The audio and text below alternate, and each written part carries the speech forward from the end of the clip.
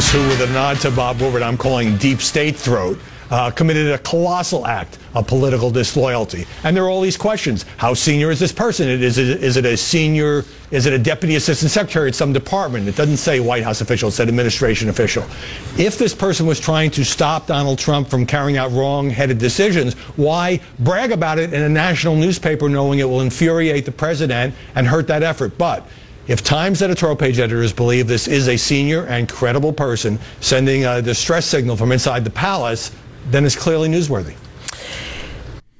That's to the question of should the New York Times publish this sort of thing. Oh, I don't think there's any doubt it's newsworthy if it's legit. Just how much it means, what we ought to do with the information. I think these are highly important questions and ones that are being answered in wildly different ways. I'll tell you one note before we plunge back into this.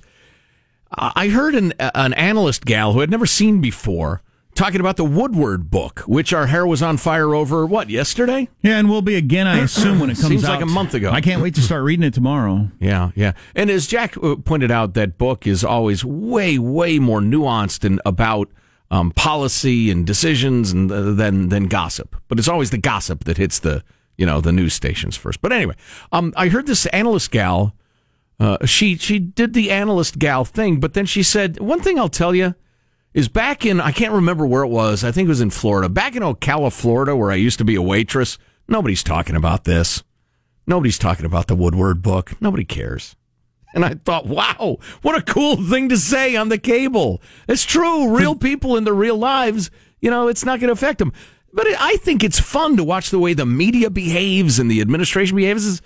Kind of Games of Thronesy or whatever. It's a great soap opera.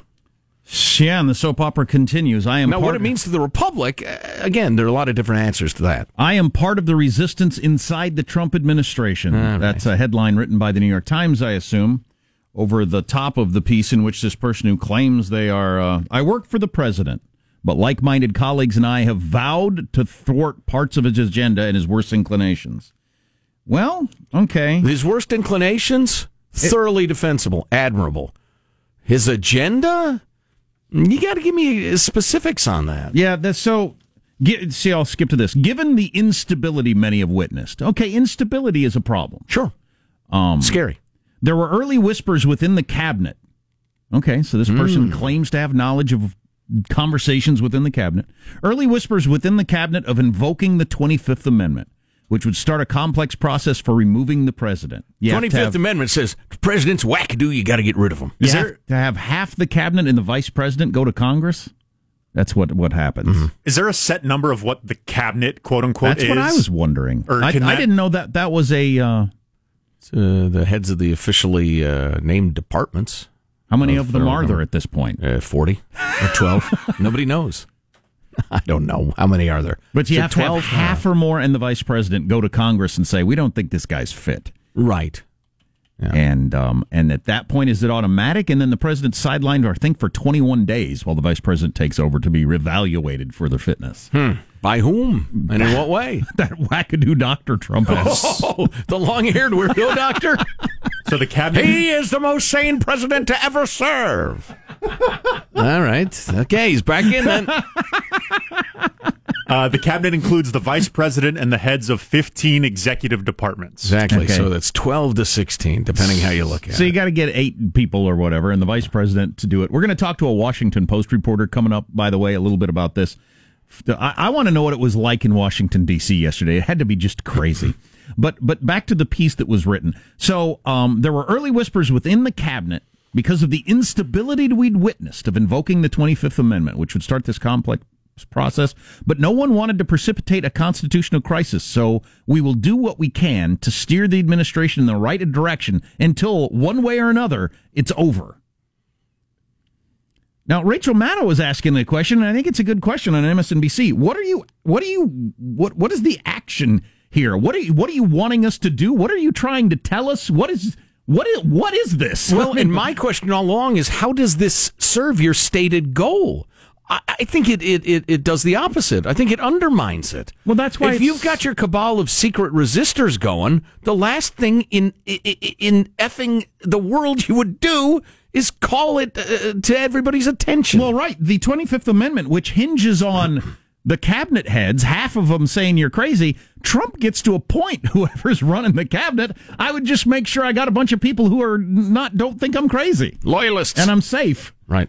I think it's a really good question. What was the point of this from the person who wrote it? Mm-hmm. Is there? Are you just trying to say, "Hey, things are okay"? Do you feel like we're about to go nuts and you needed to calm us down? I think we're all right.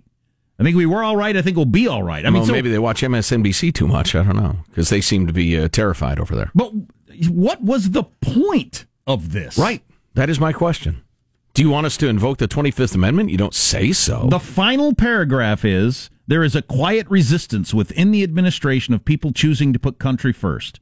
But the real difference will be made by everyday citizens rising above politics, reaching across the aisle, and resolving to shed the labels in favor of a single one: Americans. Oh, great! Yeah, that's a nice final paragraph. Play squawky. Hit the eagle. But Marshall has that. All right, never mind. So it gets your attention, and it should get everybody's attention that somebody... That's right, Squawky. A little late there. Stupid bird. That a quote... We had to take his mask off. That a quote senior official, and that's the only description, a senior official in the Trump administration wrote a piece saying, we think he's crazy, and we were talking about trying to have him removed. But beyond... Then decided not to. But anyway, we're kind of, making sure he doesn't go too crazy.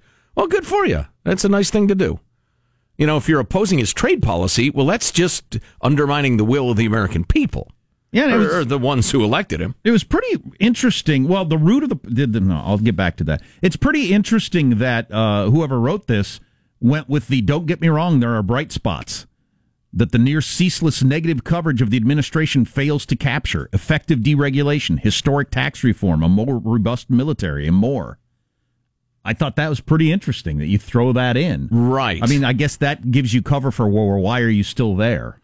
Right. Well, and I appreciated it because it's not a fevered, he's a witch editorial the whole way through. It recognized, there have been accomplishments and competence. But so he talks about the erratic behavior of the president. In private, we have gone to great lengths to keep bad decisions contained to the West Wing. Okay, and this person says, the New York Times did briefly say he yesterday, then retracted that and said we didn't mean to say he. So it's a he. It's a he. The result is a two-track presidency. Take foreign policy, and they go through how he prefers autocrats and cozies up to Putin.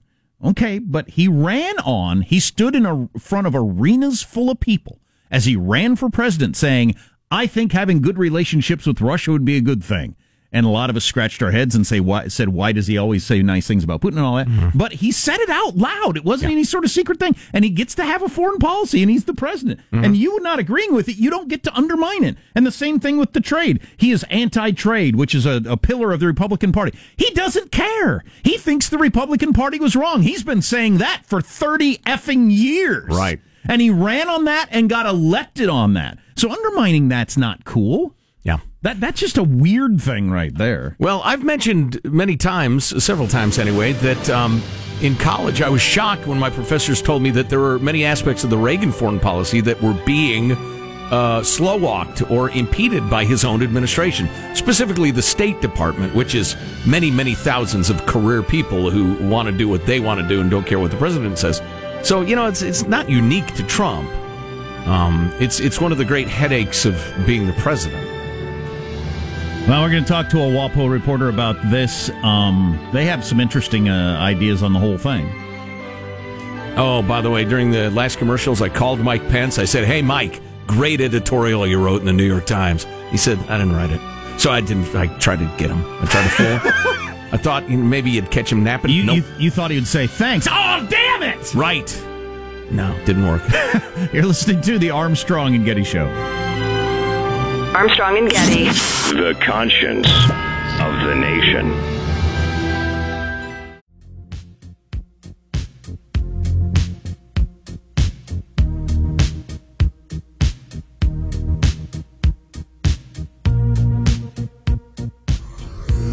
The Armstrong and Getty Show.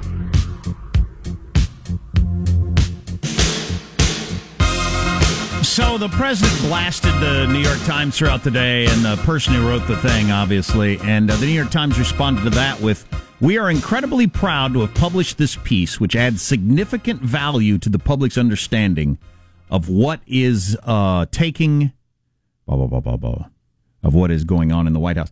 I don't know if it does. I mean, all the stuff describing Trump, it seems to me you can watch him in an arena full of people and see the things they described there. I mean, that's his personality, and you either like it or don't, and it was on display when he was running, and enough people liked that he got elected. Now, the stuff about if a whole bunch of people in the cabinet are getting together in secret and saying, "You think we ought to do the 25th Amendment? I think we should. You think we should?" I mean, that's pretty interesting. Yeah, that's absolutely the newsworthy aspect of it.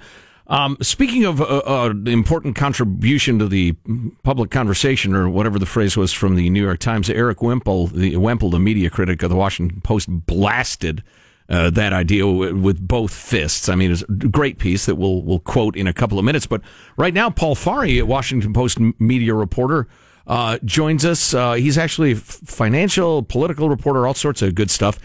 Paul, welcome. How are you? Thank you. Thanks for having me. I'm great. Listen, the reason we've had you on is not actually to talk about the column. It's because the pace of news coming out of D.C. is so dizzying. We're worried about your health. How are you?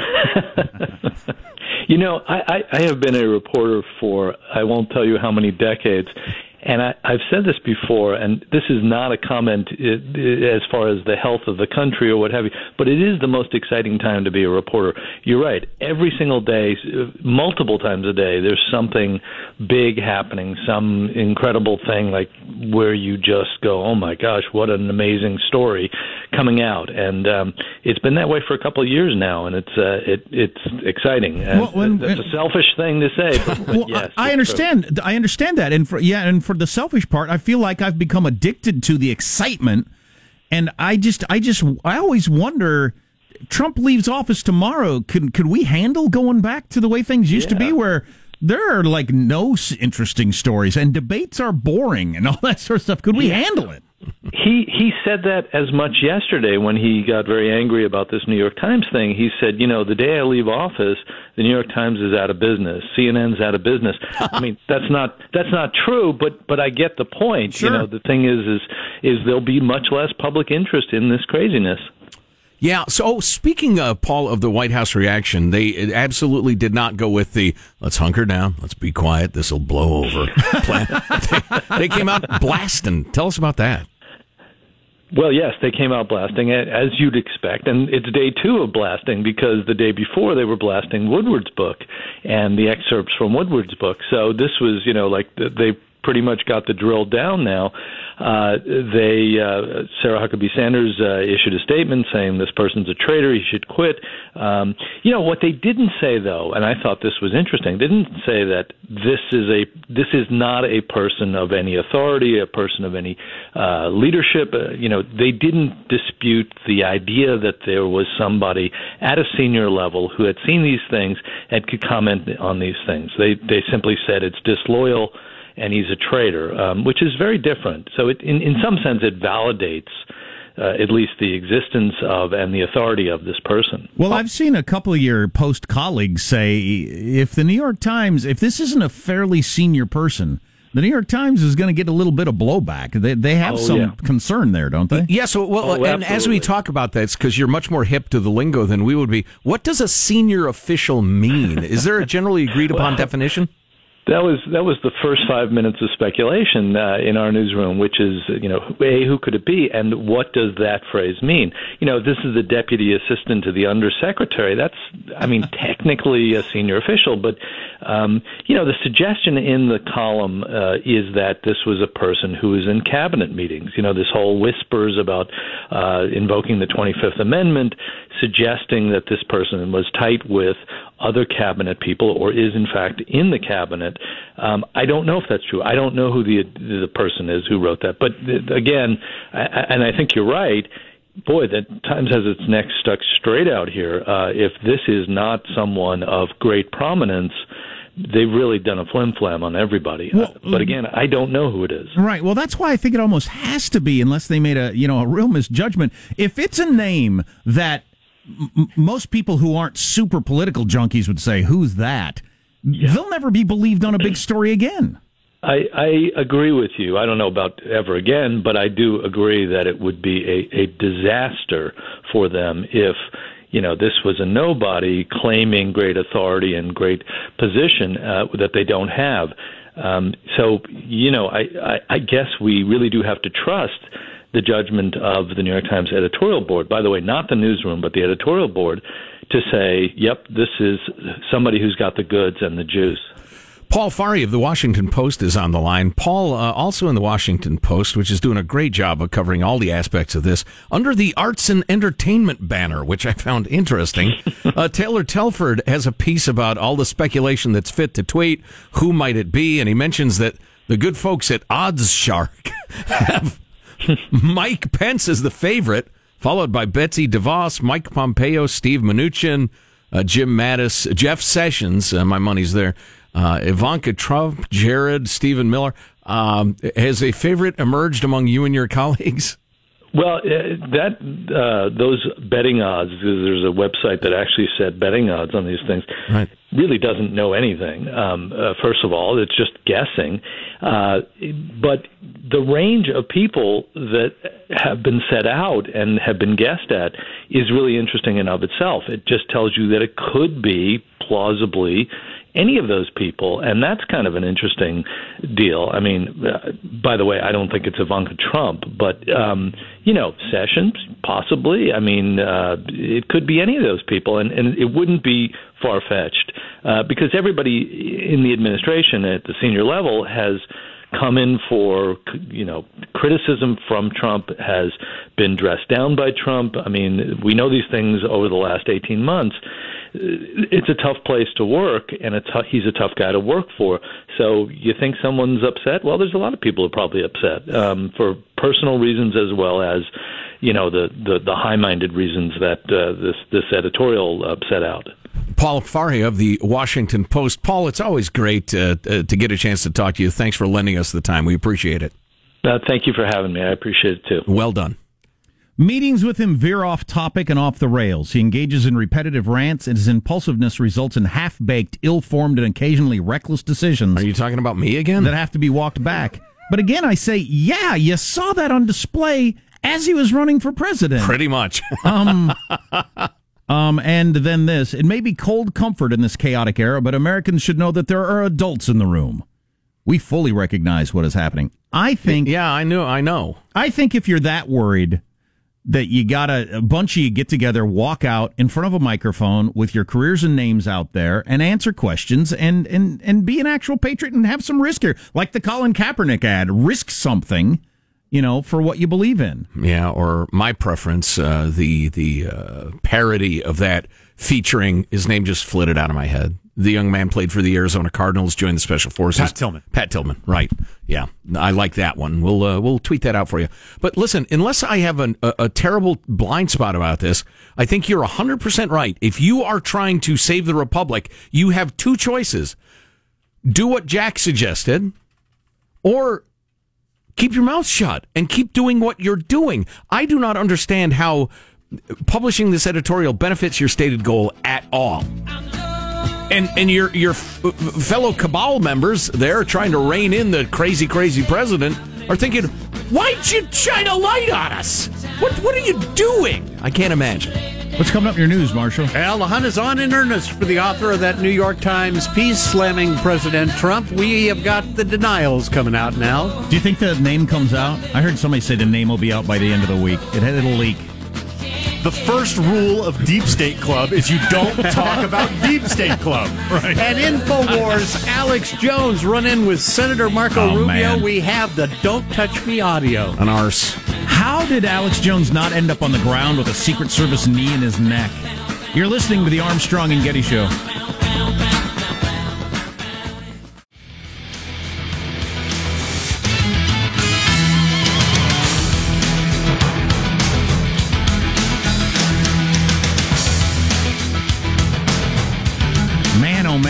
Oh, man. I mean, that Woodward book. The video with Rubio. Just So many things going on. Yep. The tone of the confirmation hearings. The tone of the confirmation hearings, and it's all so adversarial and angry. I was telling my wife last night, I said, somebody's going to get seriously hurt or killed. I mean, it's just, doesn't it all pointing that direction? Yes. Yeah, I think security is much more, awesome in terms of the president. But it's not as great with senators, as we found out, and we were about to find out. Right. But anyway, let's get to the news now with Marcia Phillips. I want to give you a quick heads up. We got fire officials saying a Northern California wildfire that shut down I-5 between California and Oregon has tripled in size. It's prompting evacuation orders. The so-called Delta fire is burning north of Redding. Drivers scrambling from trucks, the flames engulfing hillsides near the roadway. At least 2 trucks have burned. Wow, folks in the ding, that's just what they need, another giant fire. Yep. So it is raging away this morning. U.S. Secretary of State Mike Pompeo is denying writing that anonymous New York Times opinion piece that said an internal resistance was working to thwart some of President Trump's efforts. It's so clearly not him. I don't know. Some of these people are asking, Pompeo doesn't seem like the type. He seems like a full-on Trumpster. Right. He's in it, man. He's in it to win it. He's part of the side that wants to drain the swamp and blow up Washington, D.C. Well, but like any advisor, he'll say, Mr. President, I think that'd be a mistake. So he might, quote-unquote, oppose him at times, but just in a regular way. No, Pompeo isn't the guy. Yeah, Pompeo was talking to reporters before a meeting in New Delhi with top Indian officials and said, it's not mine. I find the media's efforts in this regard to undermine this administration incredibly disturbing. As for the author of the piece, I come from a place where if you're not in a position to execute the commander's intent, you have a singular option, and it's to leave. Yeah, Howard Kurtz, we played a little bit ago, and I always mention that he wrote for the Washington Post for years, so people realize he's not just a Fox guy standing up for the president. He's been saying for a long time, all these people with their leaks and stuff, if you don't believe in the president, what the president's doing, you got to resign. Get the hell out of here! That's your obligation. Mm-hmm. That's what you should be doing. And do so publicly, on the record, why you're doing it. Yeah. Day 3 of Supreme Court nominee Brett Kavanaugh's hearings bogged down with Democrats pushing for more documents dealing with his previous work with the Bush White House. Now, are you talking about yesterday or today? Today. Right, okay. Yeah, I fiery today. Yeah. Look at old Blumenthal, Dick Blumenthal from Connecticut was droning on and on and on about the documents. Yeah. Well, the heavyweights are going today, right? Booker and Kamala Harris and the people that want to be president are going today. So they're going to bring the fireworks. Once they get rolling right now, it's a debate over what could and should be allowed to be entered into the record. But that should be wrapping up pretty soon. Today, by the way, is the last day of the Q&As. So this will be it, as you said. The fireworks will occur. I liked your theory yesterday, Jack. Kavanaugh, this lunatic, he's going to outlaw all abortions and force fetuses to carry guns in the womb to defend themselves against abortion doctors. That's right. Jeez, oh man. Q&A ends today. The physical challenges begin tomorrow. Yeah. There's an obstacle course. They got to climb the gym rope. Wow. So there's got to be some people, maybe Kamala Harris is one of them, that are very unhappy with this op-ed piece coming out. Because I'm sorry, your ranting and raving at Kavanaugh is going to get no air today. No. Your day was earlier in the week, but maybe if you were saving up, this is my moment. I'm going to be the story on Thursday. Sorry. Well, and even the lefty journalists at the end of their breathless report say, but Kavanaugh will be confirmed. Right. So anyway. Strange days on Capitol Hill with Alex Jones, the conspiracy theorist behind InfoWars, crashing an informal press gaggle was being held by the Florida Senator Marco Rubio. Jones repeatedly interrupting reporters' questions, jeering at Rubio. Rubio apparently didn't know who Jones was. Who are you? Yeah, sure. This guy? I swear to God, I don't know who you are, you better hope you get deplatforming. Tens of millions of views. InfoWars. Bigger than Rush Limbaugh. He knows who InfoWars is. But playing this joke over here. That's why the deplatforming didn't work. But here's the question. Here's a question. Don't touch me again, man. I'm asking you not to touch me. Well, sure. I just patted you nicely. I know, but I don't want to be. I don't know you, man. I don't know who you are. It's not just going to. You're not going to get arrested, man. You're not going to get arrested. I'll take care of it myself. Oh, he'll beat me up. I didn't say that. You know who I am, but he's so mad. You're not going to silence me. We have seen him doing this in person. And he gets right in people's faces and says and then physically does things that will 100% of the time get a response. So he can get it on camera and be a big hero. And just I can't believe ridiculous. A great big guy with an angry tone can touch a U.S. senator. and somebody doesn't step between them and say, dude, back off. I didn't know that would happen. One aide kind of stepped up, but he was a weedy-looking fella, unless he was heavily armed or skilled in the arts of jiu-jitsu. I'm throw an armbar on him. Right? I'm obviously wrong, but I thought guys with earpieces and crazy guns in their jackets would separate you. I mean, a big, angry, crazy-sounding dude, right, getting in the face of a senator and putting his hand on his shoulder. I think that I didn't know you could do that. And maybe you can after yesterday. Well, and then is Marco, and then Marco saying, I'll take care of it. Yeah. Oh, you're threatening me? Right. You're threatening me. He threatened me. Did you hear that? Right. Oh, dude, your act is so transparent there. Yeah, I know. I just find it so dumb. And then as Marco walked away, Jones jeered. Oh, yeah. Look at the little frat boy. So cool. Go back to your bathhouse. Compromising. Wow. Go back to your bathhouse? What does that mean? And that's a gay shot. Is that a gay shot? Absolutely. Yeah. Nike ad featuring Colin Kaepernick's going to be airing during the NFL season opener tonight. The ad featuring Cap, who created the firestorm when he started kneeling during the national anthem. I hadn't heard before about games. This. Is this a new thing? He was doing that to protest racial injustice. Anyway, in the commercial, it runs 2 minutes long, but they do get around to using the catchphrase, believe in something, even if it means sacrificing everything. When they talk about the greatest team in the history of the sport, make sure it's your team. If you have only one hand, don't just watch football. Play it at the highest level. All right, great. So they'll salute various people's courage at various times. Yes. As I I'm in favor of courage. As I mentioned earlier, I don't know why I'm in there as someone who can't talk and is not very smart, but is on talk radio. I think I should be hailed as overcoming something. Enormous courage. Mm-hmm. Indeed. The memes that have emerged have been absolutely beautiful. I don't need a 2-minute commercial for anything. Anything. So not only hilarious at times, but moving. For instance, the inclusion of Pat Tillman on the one side in his football gear and on the other side in his military gear with the exact same wording as the Kaepernick ad. Which is about sacrificing everything, and he really did. Yeah. Also, this one with Mike Tyson with his tattooed face. Believe in something, even if it means sacrificing everything. Well, just do it. Well, that's just making fun of a speech impediment, what that is. Then this one that I do not approve of. Believe in something, even if it means cutting your blank off. Then it's Caitlyn Jenner. See, I'm not See, like that's not helpful. No. Memes are mean and mean-spirited and not appropriate. They should be banned. And the Kaepernick memes wording should be banned by government. All right then.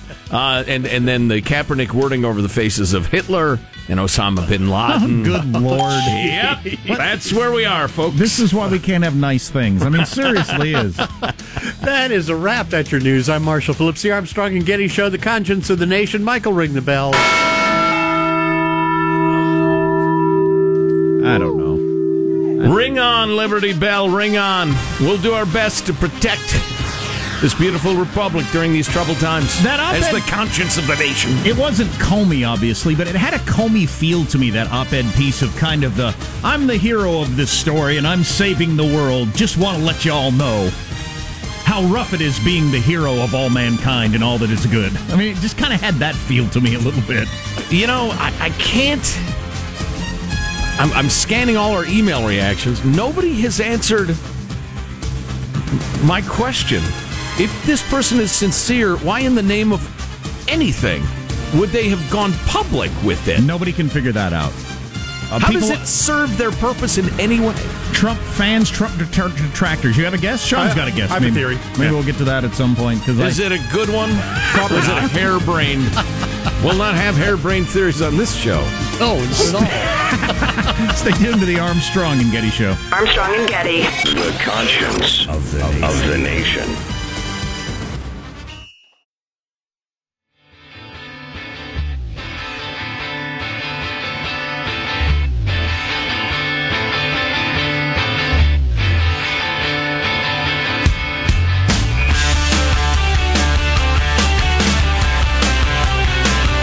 The Armstrong and Getty Show.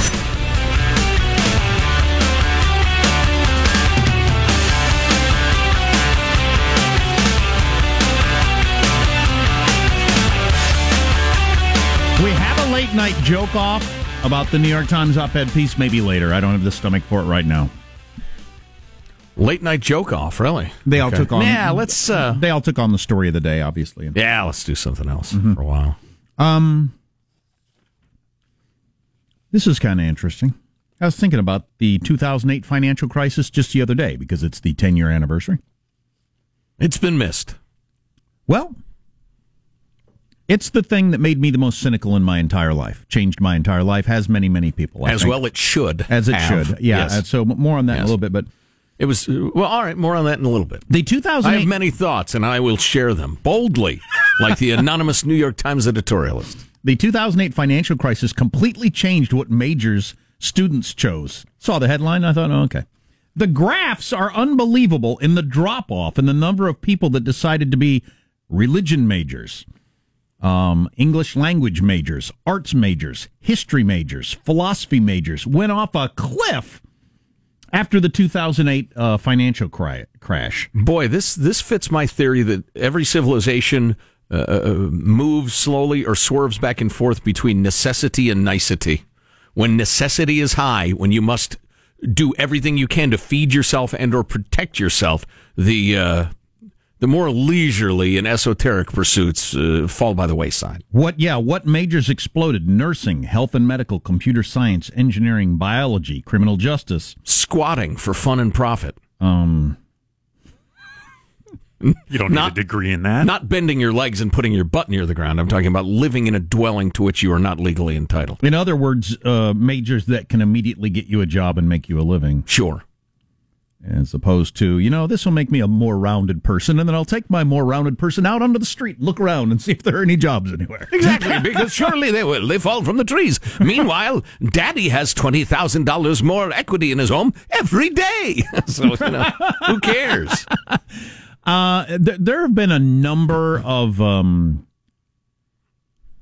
articles written, books written, that sort of stuff, talking about how a lot of the whole Trump thing and the current political mood, and probably the political mood for many years to come, came out of the 2008 financial crisis, where a lot of people think, okay, the system really is just freaking rigged. Yeah. and people get screwed, and F this whole thing. Well, and what I was going to say was there's this giant unholy connection / mutual back scratching between Washington and big corporations and the so-called Justice Department and the rest of it. They're all buddies. Yeah, and it became very clear, and it's still the case, as I think still the number is one person went to jail out of that whole effing thing, which is just mind-boggling. I mean, It's just mind-boggling. And how many people out of D.C. have you said, this well-meaning policy ended up being a disaster? We tried to subsidize this or guarantee that, and it ended up causing just skyrocketing of values. And then Wall Street saying, yeah, and these derivatives we were doing and the default credit swaps, they're an awful idea, and we apologize. But it's the thing that's made me the most cynical about the entire system we've got. And it's not that I'm cynical about capitalism or democracy, but the way we currently are doing it, I'm incredibly cynical about. It's obvious that the very most powerful people are in a position where they can gamble. If they win, they keep the money. If they lose, they make us all pay for it. Mm-hmm. And that's just the way the system's set up, and it's still set up that way, according to all the smart people who write the books about this sort of thing. There hasn't been enough to change that it's not still that way, and it's just what it is. Right. And there's nothing I can do to change it. I'm too old to really launch a movement toward doing anything about it, so I just accept. It's a system where you are going to get screwed if the time comes and they need to. Right. Yeah, absolutely. Wall Street hunkered down. They were quiet. They were kind of contrite looking for a while and or denied any responsibility. They're protectors in the Capitol. And what y'all hate about capitalism isn't capitalism. It's crony capitalism. It's too much government power. But anyway, they hunkered down waiting for the heat to blow over, and now we're more or less in the same situation. Yeah, it's enough to make a person cynical. Oh, hell yeah. I'm not skeptical. I mean cynical. Right. As my old buddy John used to say, we'd go to the horse races together, underaged. That was back in the day when nobody cared about anything like that. How old were you going? There was the Pizza Hut I used to go to. If you looked to be 12 or more, they'd sell you a pitcher of beer. Anyway, I was 16 or 17. He was a year older than I was. You had to be 18. She'd stop by the Pizza Hut, get a pitcher of beer as a 13-year-old, and go to the horse track. Exactly. Yeah, that was my lifestyle. You have a couple divorces too, or you're just like LARPing as a divorced like middle-aged man? I don't recall. Actually, John was an interesting guy. He wouldn't drink a drop. He was a very straight-laced guy, but he liked to bet on horses. And I at one point said, I heard these races are fixed. He goes, oh, yeah, they're fixed. You just got to figure out how they're fixed. Yeah, right. That's what you're betting on. Yeah, well, that's what the super rich people do. Well, exactly. And that is what you have to do. With hiring various tax advisors and this and that, is you think, okay, yeah, that's what the Soviet Union and Russia still is through and through. Right. We're not there yet, but there's some of that, certainly, of, it's a freaking rigged game. You just need to figure out what the game is. Right. And get in on it. Your $35 million a year Wall Street guys who actually write the legislation that governs us all, they have rigged the system to benefit them. And, if you ever make any money, you got to figure out, okay, it's rigged in this way and that way. And you have advisors you pay to help you figure out how the horse race is rigged. And you bet on that horse. Or you just go with the gray horse or the horse that pooped most recently, as my sainted grandmother used to do. That was her betting strategy. The pooping thing is very common. People during the post parade where they trot the horses out in front of you, and the hardcore guys are chewing on their cigars, and the women generally saying, "Oh, that one is so pretty." The women. A lot of people bet on the horse that poos during the horse parade, thinking it's 2 or 3 pounds lighter than it used to be. Oh, I've seen those piles. It's 5 or 6. Okay, or at least you're more the horseman than I am, or it's just feeling satisfied and happy about life, having just had a nice movement. I know I feel faster, and indeed they throw their money down on that nag. That's one method. First thing I do, I come out of there. Who wants a foot race? Man, I feel swift, light as a feather. Come on, kids. So, who do the Eagles... Daddy pooped again. The defending Super Bowl champion Eagles, which I had to read to remember, who do they play tonight to open the NFL season? The Falcons. It's a battle of the birds, Jack. Okay, well, that's an East Coast I know, Squawky. I know. We're all excited. We're going to talk to our friend Gabby from the Washington Examiner about what's going on in D.C. I don't know if you heard there was a thing, an article in the New York Times. Everybody's crazed. Yep. Gabby Morangello of the Examiner next. Yeah, she's the White House correspondent for the coming up on the Armstrong and Getty Show.